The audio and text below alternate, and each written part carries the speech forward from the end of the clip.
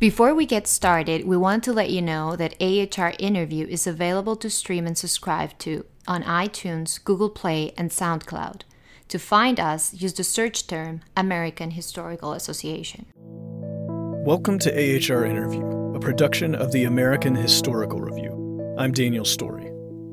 Over the past few issues of the journal, the AHR has begun broadening what it selects for review beyond the confines of the scholarly monograph.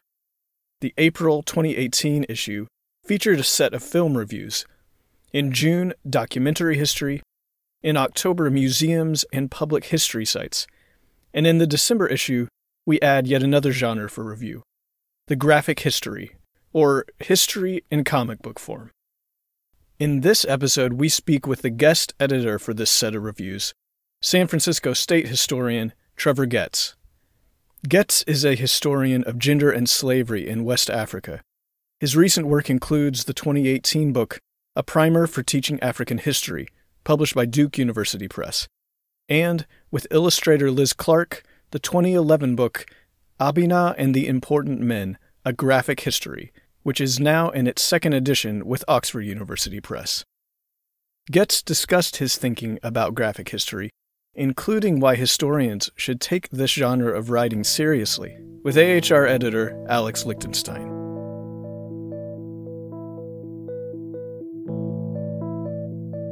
So, Trevor, tell me a bit about why you think the AHR should review material like comic books in the first place. This is our special cluster of reviews of comics or comic history. And in your introductory essay, you talk about why we should take comic history seriously, as you put it. So why should we, as historians, take comic history seriously? Well, I think that there are a number of answers to that, and I can make some large claims, and I'm going to go ahead and do that. The first is, I think the journal has taken on the decolonization of history to a certain degree, and what that means, and that this the graphic history genre is part of the unflattening of history. New media, new audiences, new historians, questions of who can make history and how we make history, looking at vernacular and popular ways of interpreting the past and taking them seriously. And that brings me to what I think is probably my second argument, which is that we should take comics seriously. And we should take them seriously because they are, really carefully, intentionally designed artifacts. They're not just sources. They are, in their own way, histories, at least those that are designed to interpret the past. They're histories that have multimodality, so they have a variety of ways of looking at and expressing this interpretation of the past, different tools for looking at the past. And I think for that reason, they're important. I think that by not taking them seriously, what we do is really abandon them to mediocrity. And I think that by historians taking them seriously, we can actually improve the way that this medium is used to look at the past. And I really want that to happen. Great. So now, to be clear, we're not talking here necessarily about comics or comic books as historical sources, which is one important use for them, but actually as forms of historical narrative that might substitute for, or at least complement, what we regard as the main ways that we get historical information and pass it around, the historical monograph. So, but these aren't new. As you point out in your introduction, this genre of using graphic narrative to depict history is not brand new. So talk a bit about the history of this genre and then what some of the recent developments within the genre are. Sure. I think we can push the genre back if we try to the beginning of the century, the beginning of the 20th century, at least in several traditions. Certainly in the French tradition, we can look at folks like Gustave Doré, who tried to do what he called picturesque and caricatural histories. And I think that we can trace from there that building into really the Franco-Belgian tradition of bande dessinée. In the Japanese,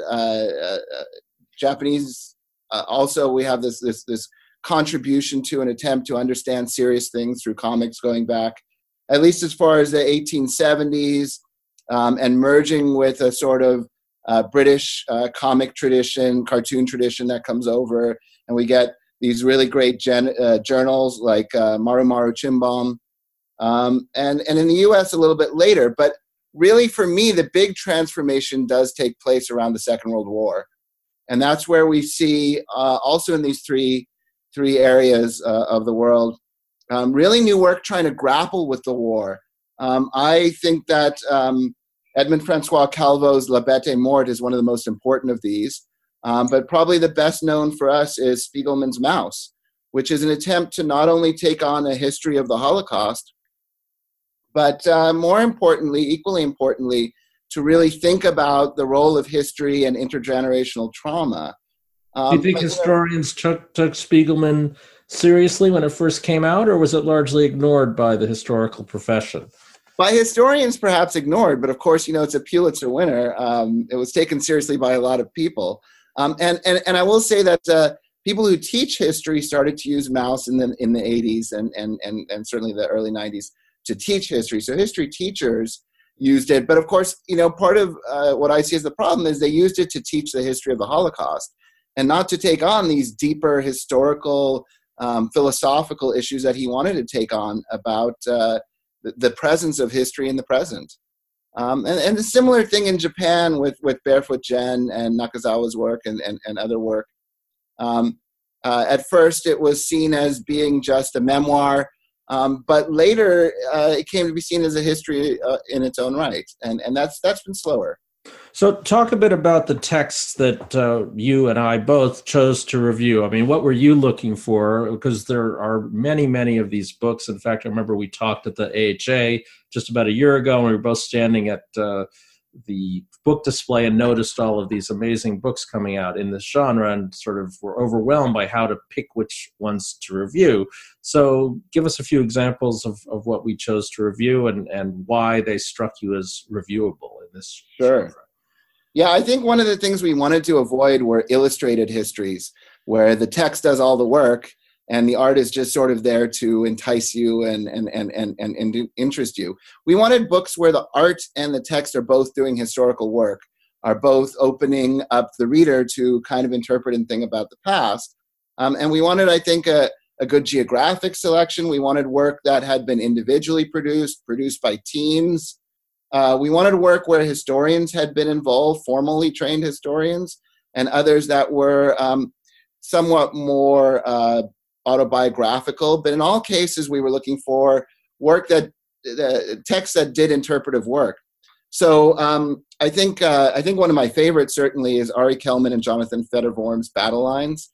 This is a really interesting history of the Civil War that's really carefully designed, and where the two of them, I know for months, went back and forth about how to do the art and the text, and sometimes were in conflict with each other. It's a history that takes art seriously and takes the multimodality of the comic seriously. So that's one of my favorites. Michael Vann's work with artist Liz Clark, the great Hanoi Rat Hunt, is an interesting collaboration as well. One that's more based on documents, but again, where they did some interesting things with the art. I think to really be expressive. And then the best known, of course, is Congressman Joe Lewis's March, which is Andrew A. Din suggested should be a comic. It's really, I think, Eric Arneson does a great job of reviewing it. And then Manuel Spain Rodriguez is a very well-known comic artist, and he decided to do an underground comic at a certain point about one of his own heroes, Che Guevara. So we look at that text together with Cuba, My Revolution, which is a look at the Cuban Revolution from someone who lived through it, Everna Lopez, somewhat politically on a different side of things from Rodriguez, we could say. And then we wrap things up with Joe Sacco, of course. Joe Sacco, here's a guy who we commonly call a journalist, but who really wanted to look at and go back and do something that was historical and understand it.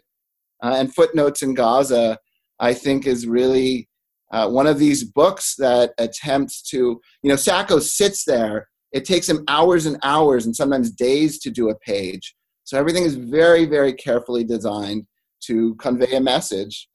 So that was the collection that we ended up with. I think there are others that could be reviewed.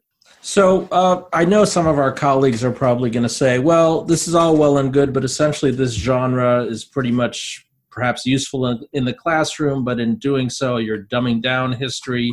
I mean, what is it about? Let's take battle lines, for example. How does this genre, in fact, advance historical scholarship? What sort of research is it based on, and how does it allow that research to be presented in a way that doesn't just kind of dumb down the past for undergraduate use, which is what I think many people suspect this trend is all about? Sure. Maybe the booksellers advertise them, for example. Yeah. Right. And unfortunately, you know, I mean, a lot of teachers still sort of say, I'm going to use a graphic history in my classroom because the students will like it and it will be a way for them to enter history. You know, that's all fine and good. But in fact, what we can do is we can introduce students to a whole new vocabulary and lexicon of signification that the multimodality of the medium allows us to use. So this is where Battle Lines comes in. So, for example, there is a great section of Battle Lines when they're looking at race riots and events in New York during the Civil War. They're able to present three experiences next to each other, using the page as a way to be both simultaneous. At the same time, the art is simultaneous at the same time as the text advances the story chronologically. It's very difficult to do this when you only have one mode, where you only have text. Right. And they put three social experiences next to each other. A working class Irishman, essentially a more middle class young white man, and an African American youth next to each other, all of whom are experiencing the same events from different perspectives. And they use the art to great advantage to do this. I should add that this is reviewed by Josh Brown, who has long been an innovator in this area. So someone who comes to it having done this sort of thing that is bringing graphic art and history together for at least 2 decades, maybe more. But to go back to Battle Line, so are these characters composite fictional characters, or are they based on real characters? Again, here I think is a place where some historians would find these narrative forms unsatisfactory because they are semi-fictional or semi-autobiography in the more contemporary cases. Right, of course, and we should be hiding the ways that historians make fictional leaps, right? We all do it rather than exposing it. Well, you know, so I am actually very friendly to the debate as to how we can make better graphic histories that really take on the question of how you deal with information that you don't have. You know, for example, when we don't know what somebody looks like, we're working off allegory in some ways. And we should expose that when we're working in this medium, just like we should in some ways expose it when we're working in other media. What Kelman and Federvorm do that's fantastic is that they do in many ways, by using artistic style, expose where they're creating composites and where they're working off of original documents and sources. Visual documents as well as written documents. Absolutely.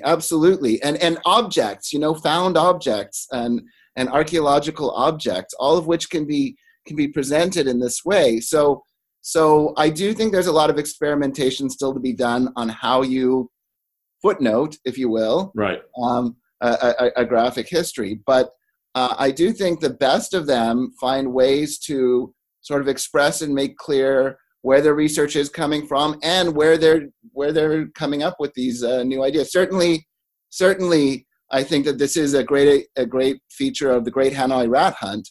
It's got these text sections that go along with the graphic section, and where these issues are kind of brought out into the open by Michael Vann and Liz Clark. So if there are historians who want to get involved in this sort of thing, even if they're not particularly artistically inclined, how would they go about doing so? So I think that there are a number of different ways to get involved. I will say that I think it's very nascent still, but there are several collectives you can find online where historians are looking at either through a radical lens or another lens, looking at these kinds of things. Certainly Oxford University Press's series, graphic history series, is one way to develop graphic histories like this. And Oxford University Press has gone out and sought authors to do this kind of work. I think that a lot of the work that needs to be done right now is about developing not more graphic histories, but really critical looks at graphic histories, things like this set of reviews, and determining, I'd like to see journals do what the AHR has done and take on this task of not merely embracing the graphic history, how wonderful, or saying it's not scholarly enough, but creating the structures around which we can sort of interrogate how graphic histories are useful histories and how to make them better. And where do you see the genre going? And we also should say that our guest, Trevor Getz himself, has written one of these graphic histories. You can put a pitch in for yourself here, Trevor. But when you did it yourself, talk just very briefly about your experience doing this and then where you see this genre going in the next 5 years or so. Sure. I think like many historians, I came to this not understanding the ways in which art can